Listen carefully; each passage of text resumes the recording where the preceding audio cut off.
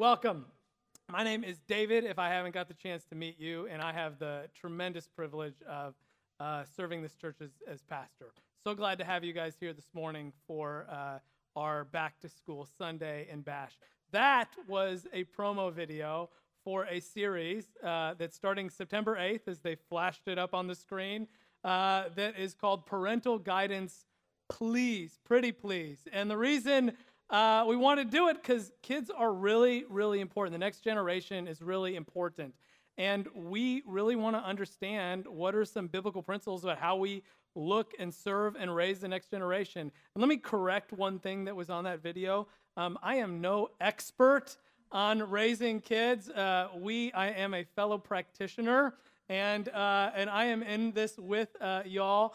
But really, what we're trying to do in that series is think about what are some faith-forming ideas, some principles that really shape the way that we interact with the next generation. And it's not just for parents, it's for anybody who cares and loves and wants to serve kids.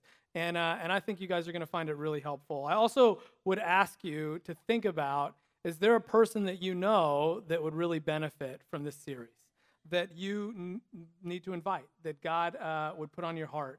And my guess is that there are people who would really benefit from hearing some of what we're going to talk about there. It's also going to be paired with a study that we're doing called Love and Logic, which will give you more information about it later. But I would ask you guys to show up and invite a friend for the low cost of 4 Sundays, right? All right. This week, we get to continue our series called Faith Works. And this is a study we've been doing the last number of weeks on the book of James in the Bible, on the letter that James, the brother of Jesus, wrote to instruct and guide the early church. And it's really an extremely practical, straightforward letter that really helps us understand how our faith works, how it plays out, how we live by faith every day. And last week we talked about in James, the beginning of James chapter 3, how faith works on the things that come out of our mouth. This week is actually in the same chapter, a continuation, and James continues on the same thought, coming at it from a different angle. Today's message is titled, Your Mouth Speaks on Behalf of Your Heart. It is going to be James chapter 3, verses 9 through 18. If you brought your Bible, you can turn there now, grab the one in your chairs, find it on your phone. I'd encourage you guys to follow along as I'm working through this passage verse by verse, idea by idea. I'm going to go ahead and pray, and we'll get into it in just a moment. Let's pray. Lord Jesus, thank you for all these people, for your grace, for your mercy, for this chance to start a new year, to bless and pray over these kids that you've entrusted to us as a church. Lord, to open our hearts and our minds again, afresh, anew today, and to ask you to speak. And Lord, as you spoke through your servant James, would you give us ears to hear? Would you give us hearts that would be soft enough to have an ability to hear what you're saying? And Lord, may the words of my mouth, the things I share today, and the meditations of all our hearts be pleasing, Lord, to you. May it lead to life. And Jesus, we pray these things in your name. You alone are our rock and our Redeemer. It's in your name we pray. Amen. All right. How many of y'all remember the days of President George W. Bush and National Security Advisor Condoleezza Rice? Yeah? It feels like it was a long time ago, doesn't it? It wasn't that long. But I was preparing for the message today, and something that happened that I remembered came to mind. Evidently, one night, Condoleezza Rice was out in Washington, D.C., having dinner with a bunch of people who were really big, important people in Washington. And she was sharing thoughts and ideas and things that her and President Bush had been working on in regards to policy and plans. And she was referencing a conversation that she had had with the president, and she was speaking to it, to these people around her, and she made a point, and she started to say this, as I was telling my husband, and then she stopped herself, right, and turned embarrassingly red and moved the conversation in a different direction. So just to be clear, some of you got it. She had accidentally started to refer to George W. Bush as her husband, which was so embarrassing for her, and I'm sure uber awkward. And the media got a hold of it. That's how I found out about it, and had to field day with it because everybody wanted to read into that verbal slip what it meant, right? And what does it mean when we have a verbal slip like that? Well, there is a popular prevailing understanding of such things. You guys are probably familiar with this. We call these a Freudian slip, or the technical term evidently is a parapraxis. And when we do them, the idea is that all of us have like conscious and subconscious thoughts that are going on in our mind, things we want, we say we want, we don't know we want, but all that is working around in us. And what we do in social settings is we kind of know when it's right to repress those things, to kind of hold them down. But every once in a while, when we're not aware of it, it kind of comes out and we slip and we say what we're really thinking. That's the prevailing wisdom. The media was then suggesting, did Condoleezza Rice want to be George W.'s wife?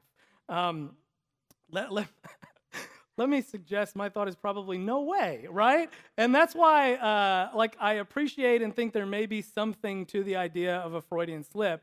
There's actually been a lot of work in psychoanalysis since that says there's a lot more going on here, right? That there are just innocent things we can mistakenly say. That doesn't have to mean like there's all this kind of deep stuff going on. And, that's also been my experience, that we can make these verbal slips for many reasons. I was thinking about, we're going back to school here. We went back last week, How many of you all have made the verbal slip where you were in grade school and there was this teacher that you loved and you looked at her and you said, "Hey, Mom," right? Anybody do that? I remember doing that. I remember being painfully embarrassed. But did I think that I wanted my teacher to be my mom, right? No, Freud thought everything was about your mom, right?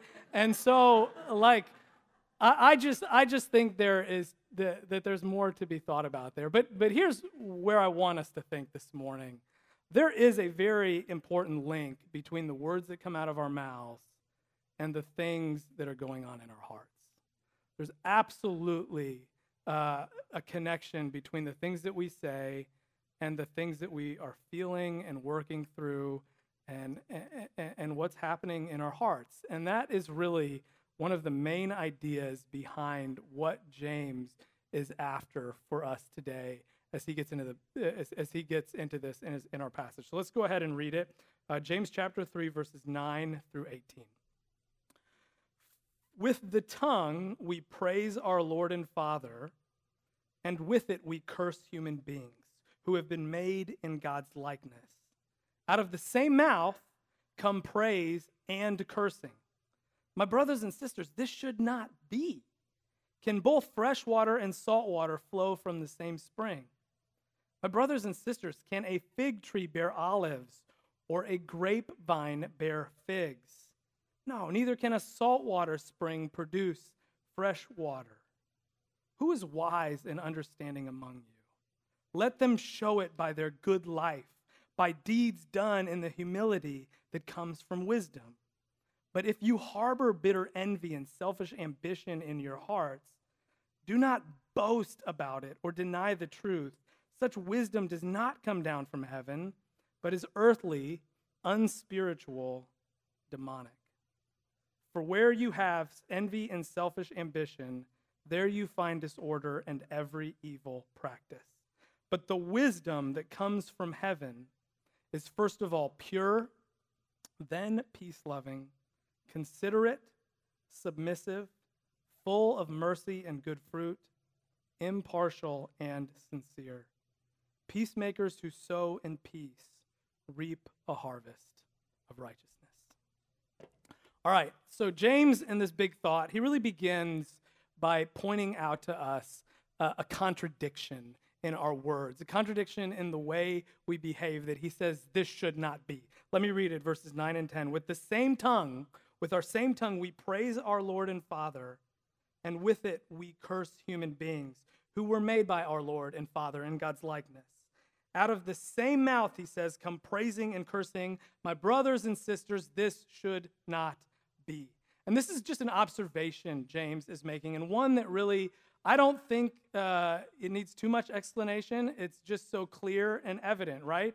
We know that sometimes we say things that are good, and sometimes we say things that are not so good, and especially in close proximity, we sense that maybe it shouldn't be that way, that we should have good speech coming from our mouths and not like then right after saying something bad about somebody else, right? And so it's easy to affirm these first two verses, but here's the thing that I observe. While we can't affirm what James says, how many of us still find ourselves doing the very thing that he says we ought not to do, right? We've all been there. We've all done this. Like, how many of you parents have been giving your kids a tongue lashing, right? I told you to clean your room 5 times. Quit hitting your brother. Do what I told you to do now. And then the phone rings, and you say, hey, how you doing today? It's good to hear from you, right? Right in close proximity to one another. How many of you guys, and maybe we didn't realize we were doing it we wouldn't have put it quite like this, but have been passing around some gossip about a specific person, and then that person walked in the door and started heading towards us. And we were like, oh, hey, hi, Felicia, right? James actually gets a little bit more specific here. He talks about the good and the not so good in very specific terms. And he says it's praising our Lord and Father, that's the good thing that we do, and cursing human beings. That's the not good thing that we're doing. Those are the things that are juxtaposed, that are in contradiction. And when I think about when we praise God and then say something not good to someone around us, you know where I think that is experienced most frequently for people? It's when they go to church on Sunday mornings, right? When they're headed to church and things didn't go quite right, and then you show up and you got to sing songs to Jesus, right? How many of you guys have like had one of those frustrating mornings where the kids weren't getting out the door when you asked them to, or your spouse was taking 5 more minutes than they said they were supposed to? You've been sitting in the car, they're not listening, and then you're driving on the road and you're frustrated about something else. You have a spat with your spouse, and then you show up, you get out the door, and you come in, and immediately you're supposed to sing a worship song to Jesus, right? It just doesn't feel right? There's like a fundamental contradiction that we experience when we step into that moment, and that's what James is getting voice to. We know this shouldn't be. We feel it in our very being, and then he speaks to that fundamental consistency through some illustrations. Let me read it, verse 11 and 12. Can both fresh water and salt water flow from the same spring? My brothers and sisters, can a fig tree bear olives? No. Can a grapevine bear figs? No. Can a salt spring produce fresh water? No. Right? What James is doing is he's really just giving us a simple principle from nature that he's using to help us see something else. And I would describe it like this. The principle is this: a product is consistent with its source. A product is consistent with its source. To say it in a different way, what something produces is consistent with what that something is, right? We make what we are, right? Something is going to create based out of what it is. And conversely, this is the point James is making, that you don't expect something to be different than what it came from, right? You have an expectation that a fig tree is going to bear what? Figs. And a grapevine, grapes. And from a saltwater spring, you're never going to get fresh water, right? We know this. You know that if you go to McDonald's, you don't ever expect to eat McHealth food, right? Because the product's consistent, not consistent with its source. And when they tried to serve us oatmeal years ago, we all got suspicious, right? But you all get the idea, right? A product is consistent with its source. And what James is trying to get us to see with this principle is that actually this carries over to our words and our lives, right? A person speaks largely out of who they are and what's going on in their hearts and their minds and their life. To put it as clearly as I can, as I titled this message this morning, your mouth speaks on behalf of your heart. That's what James is telling us. Your mouth speaks on behalf of your heart. What your heart is feeling, thinking, your mouth is going to end up giving voice to in one way or another. And let me tell you guys, this isn't the first time that actually we've seen this taught to us in the Bible. James, the brother of Jesus, heard his brother say it. It comes to us in Luke chapter 6, where Jesus says this: a good man brings good things out of the good stored up in his heart. Then Jesus says this: and an evil man brings evil things out of the evil stored up in his heart. For the mouth speaks what the heart is full of, right? As some translations say, as I learned this, from the overflow of the heart, the mouth speaks, right? So you see the principle? The mouth speaks on behalf of your heart. If there are good things that are going on in here, there's going to be good things that are coming out of here, right? If there are places that need work in here, there's going to be things that fall short in what we say here, right? Our mouth speaks on behalf of our hearts.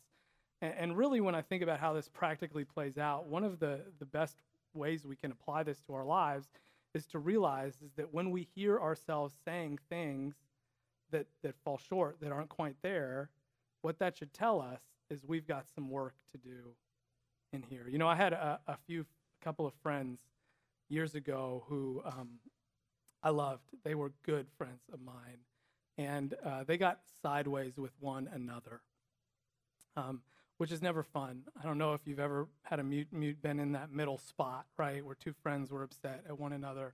But what happened was one of these friends just really got bitter and angry towards the other one, and he just ended up being like relentlessly critical, and over again, he just would find negative things to say.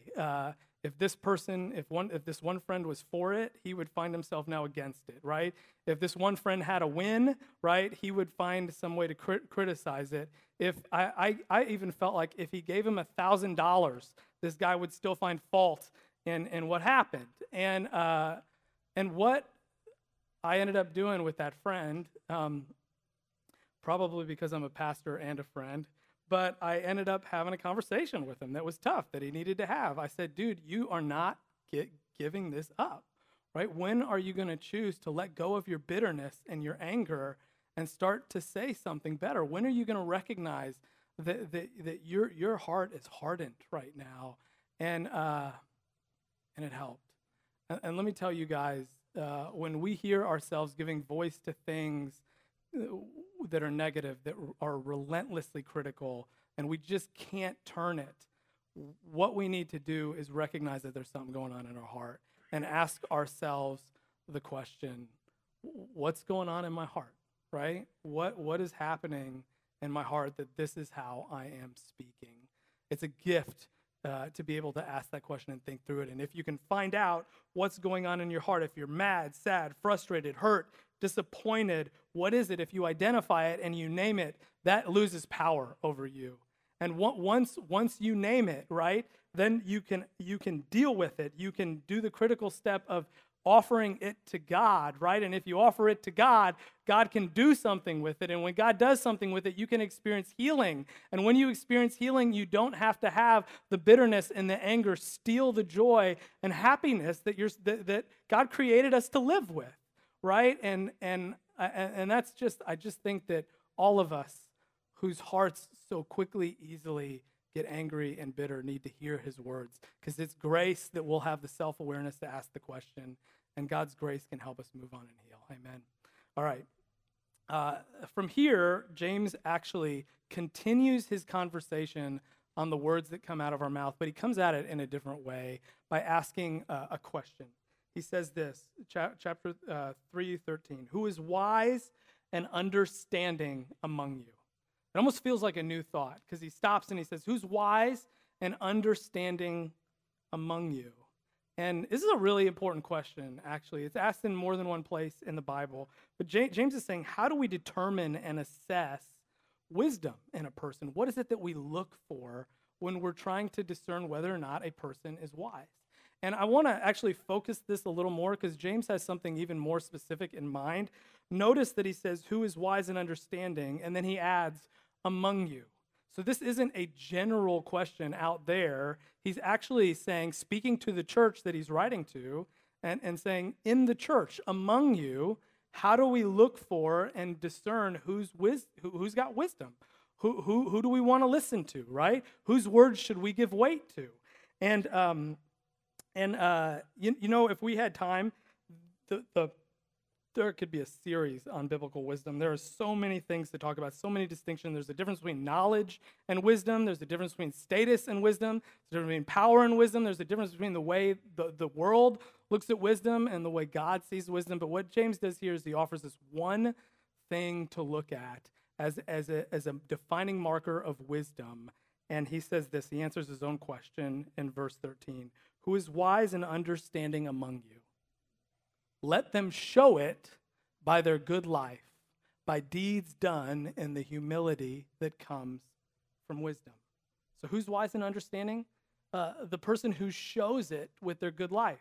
The person who gives evidence of it by deeds that are done in humility. Deeds done in humility. That is a phrase that really sticks out to me. What does that mean? Deeds done in humility. Think about that. Who is a person that's wise and has deeds done in humility? What comes to mind for you? A person who does deeds in humility. Actually, when I thought about this, there were very specific people that came to mind, especially in the church. And these were people that showed up, that are usually present, that are there supportive. They come asking to serve, not looking to be served. They come wanting to contribute, to help out in any way, to do what they can. And they do deeds, and there's a humility about them. Usually what I find is a lot of these folks don't feel the need to talk, don't feel the need to say much. They just show up and do what they can. I bet you can think of these people in your life. And it's not that, actually I think about some of these folks, and it's not that they didn't have really good insights and things to say. In fact, oftentimes when they spoke, everybody listened because we wanted to hear what they had to say, right? But there was this lack of a need to talk or be heard, and a willingness just to let other people speak, right? And there's this definition of humility that I think is excellent. It's probably the best definition of humility that I know, and it says this. Humility isn't thinking less of yourself. Humility is thinking of yourself less, right? And so from this position of thinking of yourself less, deeds done in humility, that person comes to serve. They come to give what they can. They embody what James is saying here, and that they do what they can, and there's wisdom there, and we should count them as wise. That's what James is identifying here. And then he from there goes on to talk about what is not wisdom, right? He's going to offer a contrast in the next few verses. And he says this, but if you harbor bitter envy and selfish ambition in your hearts, do not boast about it or deny the truth. Such wisdom does not come down from heaven, but is earthly, unspiritual, demonic. For where you have envy and selfish ambition, there you find disorder and every evil practice. And so I'm not going to spend too much time here, but did you hear the words that we've already talked about? Bitterness, selfish ambition, right? And what James is saying is that's going to come out in the way people talk and the deeds that follow after them, right? The person who makes big boasts, he says, how do we boast? With our mouths, right? The person who denies the truth, how do you deny the truth? With your mouth, right? And what he's saying is if you can see disorder and disruption behind this person, they're not wise. Don't listen to them. Those are not things that we ought to follow and lead. And remember, James says last week he's been talking about who should teach, who should be wise among you, who should be counting wise. This whole idea, and he's saying, look at the fruits of their lives, look at the fruits of their words, right? And then I really appreciate how he finishes up here. in verses 17 and 18. You all know in Galatians 5, some of you may know, there's something called the fruits of the Spirit, right? Peace, joy, love, patience, kindness. And what Paul does in that passage, he says, if the Holy Spirit is at work in a person's life, here are the fruits that we'll be able to see. Well, I think what James does here in the next few verses is he says, if a person is wise in their words, if there is a humility that comes from heaven that's working in their heart, these are the characteristics of the things that will follow what they say. And he says it in verses 17 and 18. But the wisdom that comes from heaven is first of all pure, then peace-loving, considerate, submissive, full of mercy and good fruits, impartial and sincere. And he finishes, peacemakers who sow in peace reap a harvest of righteousness. And so what do those things mean? You can actually go through each one of those characteristics and think about what does speech, godly wisdom, speech that shows godly wisdom look like in each of those places. So what does pure speech look like? But the wisdom that comes from heaven is first of all pure. What does he mean by that? This last week, Shannon was at the playground with our kids, and there were a couple of teenagers there, a guy and a girl, a little older. And they were right next to Shannon and my daughter, Jordan. And the girl knocked over the cup of the boy. And immediately the boy looked at her and spat back. Why did you do that? He cursed, just to be clear. And I'm not saying that word, right?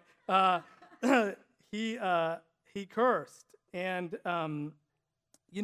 I know that they weren't trying to hurt anybody. There's no intentional harm from those teenagers to my kids. And I also don't want you to hear me say a curse word is the worst kind of sin ever. I do not think that, okay? But when I think about speech that is pure, you know what the last thing is that comes to mind? Impure, foul language. It's cursing. It's when it's like the person that you've been around that unnecessarily curses all the time. It's the opposite of pure. And here in what James is saying, the root of pure is the same root word of the word holy. And holy means to be set apart, to be different. And if you've ever been in that situation where you have kids or somebody else's kids and somebody is cursing around them, what's the first thing you want to do? Cover their ears, man. You don't want them hearing that stuff. And I think what James is saying is, let your speech never be such that people would have to cover their ears around it, right? That would be marked as impure, that would be foul, right? Our speech should be set apart. It should be different. That's the first thing that I think he's saying. Secondly, he says peace-loving. What does it mean for our speech to be peace-loving? The image that actually comes to mind here, kind of shared something similar last week, but it's when you're walking in like a public place, and I know you guys have done this, probably more, this is a man thing than a woman thing, but you're walking and you accidentally like bump shoulders with somebody right in a hallway or something, and that dude will turn around and be like, what? Like you intended to do it on purpose or something, and they'll be looking to pick a fight, and man, that is so irritating to me when people do that. Like, I intentionally tried to hit you on the shoulder, but here you are with a chip on your shoulder trying to pick a fight. And last week we talked about how the word humility, how the root of it is a lifting up of the neck, like a desire to get back at somebody. Peace-loving speech goes the opposite direction, right? If that fool is going to act like a fool, don't equal his foolishness. That's peace-loving speech. Hold your tongue. So often wisdom with our words is not saying anything at all. And I think that's what James has in mind here. How can our speech de-escalate situations, cause reconciliation to happen in people that we know, right? Considerate. That's the next one he goes. What does considerate speech looks like? Here's what comes to mind. I think this is a really important one. It's that we think not about just what we're going to say, but how other people are going to receive what we're going to say, right? To not just think about you getting to say what you want, but to think about how is this person going to hear what I'm going to say. That's what it means to be considerate, to consider other people. And And you know, one of the places where, especially my generation, and I'm like a sort of millennial thing, is we were taught to deconstruct everything. We give criticisms to everything. And I think one of the places that we could learn is to learn how to be more thoughtful in the criticisms that we give. It's easy to tear down a house. It's a lot different to build a new one, to build somebody up. And what we need to do is think, how is this person going to receive this thing that I have to say, even if it's trying to be constructive, right? They may not be in a place where they can do anything about it, right? They may have a lot else going on. They may not need to hear it, right? And I think that wisdom, godly wisdom that comes from above, is trying to recognize that and be considerate of it. You know, there's a list here that we could go through each one. If you get it some time on your own, I would encourage you to look at what it means to have submissive speech, full of mercy and good fruit speech, impartial speech, sincere speech. But I want to throw one challenge out there to you based on an idea that comes to me reading this passage. The movement that James is talking about is from here to here, right? What's in our heart comes out our mouth, right? Here's my hunch. What happens if we reverse it? So, like, what if instead of saying negative things, we swallow that negative thing that we were going to say, and instead we choose to say a positive thing? What is that going to do to our hearts, right? Here's what I think is going to happen. It's going to help us heal. It's going to help us see the world in a more wonderful, positive, potential bound life. Like, I think that this is how God sees the world. And instead of saying those things, like somebody cuts you off on the freeway, and instead of going, whatever curse word of your choice you're about to say, right? You don't say it, and you say, I've been there before. I've done that to other people. I pray they get where they need to go on time, right? I pray that they're safe in the way that they drive, right? Here's what I think can happen. If we choose to not say the negative thing, we can really reframe the way we experience life, and will have our hearts healed and freed from the critical negative stuff that so often entangles who we are. Let me just share one last illustration to kind of bring this home. Those friends that I referenced earlier that got sideways with each other, they were actually two brothers and very close friends of mine. And they were in a spat. It was like 2 years. And when I had a conversation with one who actually I'm closer to about what was going on in his heart, you know, thankfully he heard me, and he did some work, and their dad was actually dying. He had colon cancer and was on his way to pass, and they still had not reconciled, and their dad was in the hospital on his deathbed. He did not come out of the hospital, and he knew his two sons were upset at each other. And one of the brothers said something, and my other friend chose not to let the bitterness and anger get him there, but chose to instead thank his brother and bless his brother. And right in front of their dad, days before he passed away, these two brothers reconciled because one chose to speak life to the other. Let me just say, that's the kind of thing and the impact that I think choosing to speak life can have in our lives. And that's the kind of thing that God wants to do. And I just pray that if we hear ourselves, we would see our hearts, that we would let God do it and speak life into our lives and the world around us. Amen. Let's pray. Lord Jesus, I thank you for your grace and your mercy and your love that you pour out on our lives. I thank you for the words of hope and peace and forgiveness that you speak over us. Lord, and I pray that as we search our hearts and we listen with our ears to our hearts through our mouths, that you would work on us, that you would help us see and understand ourselves, Lord, and that you would free us from the anger and the hurt and the bitterness and you would let us step into your new abundant horizons of new life. Lord, I pray that over every single person here, and if your Spirit is speaking to someone today, I pray that they would respond. In your name, we ask these things, Jesus. Amen.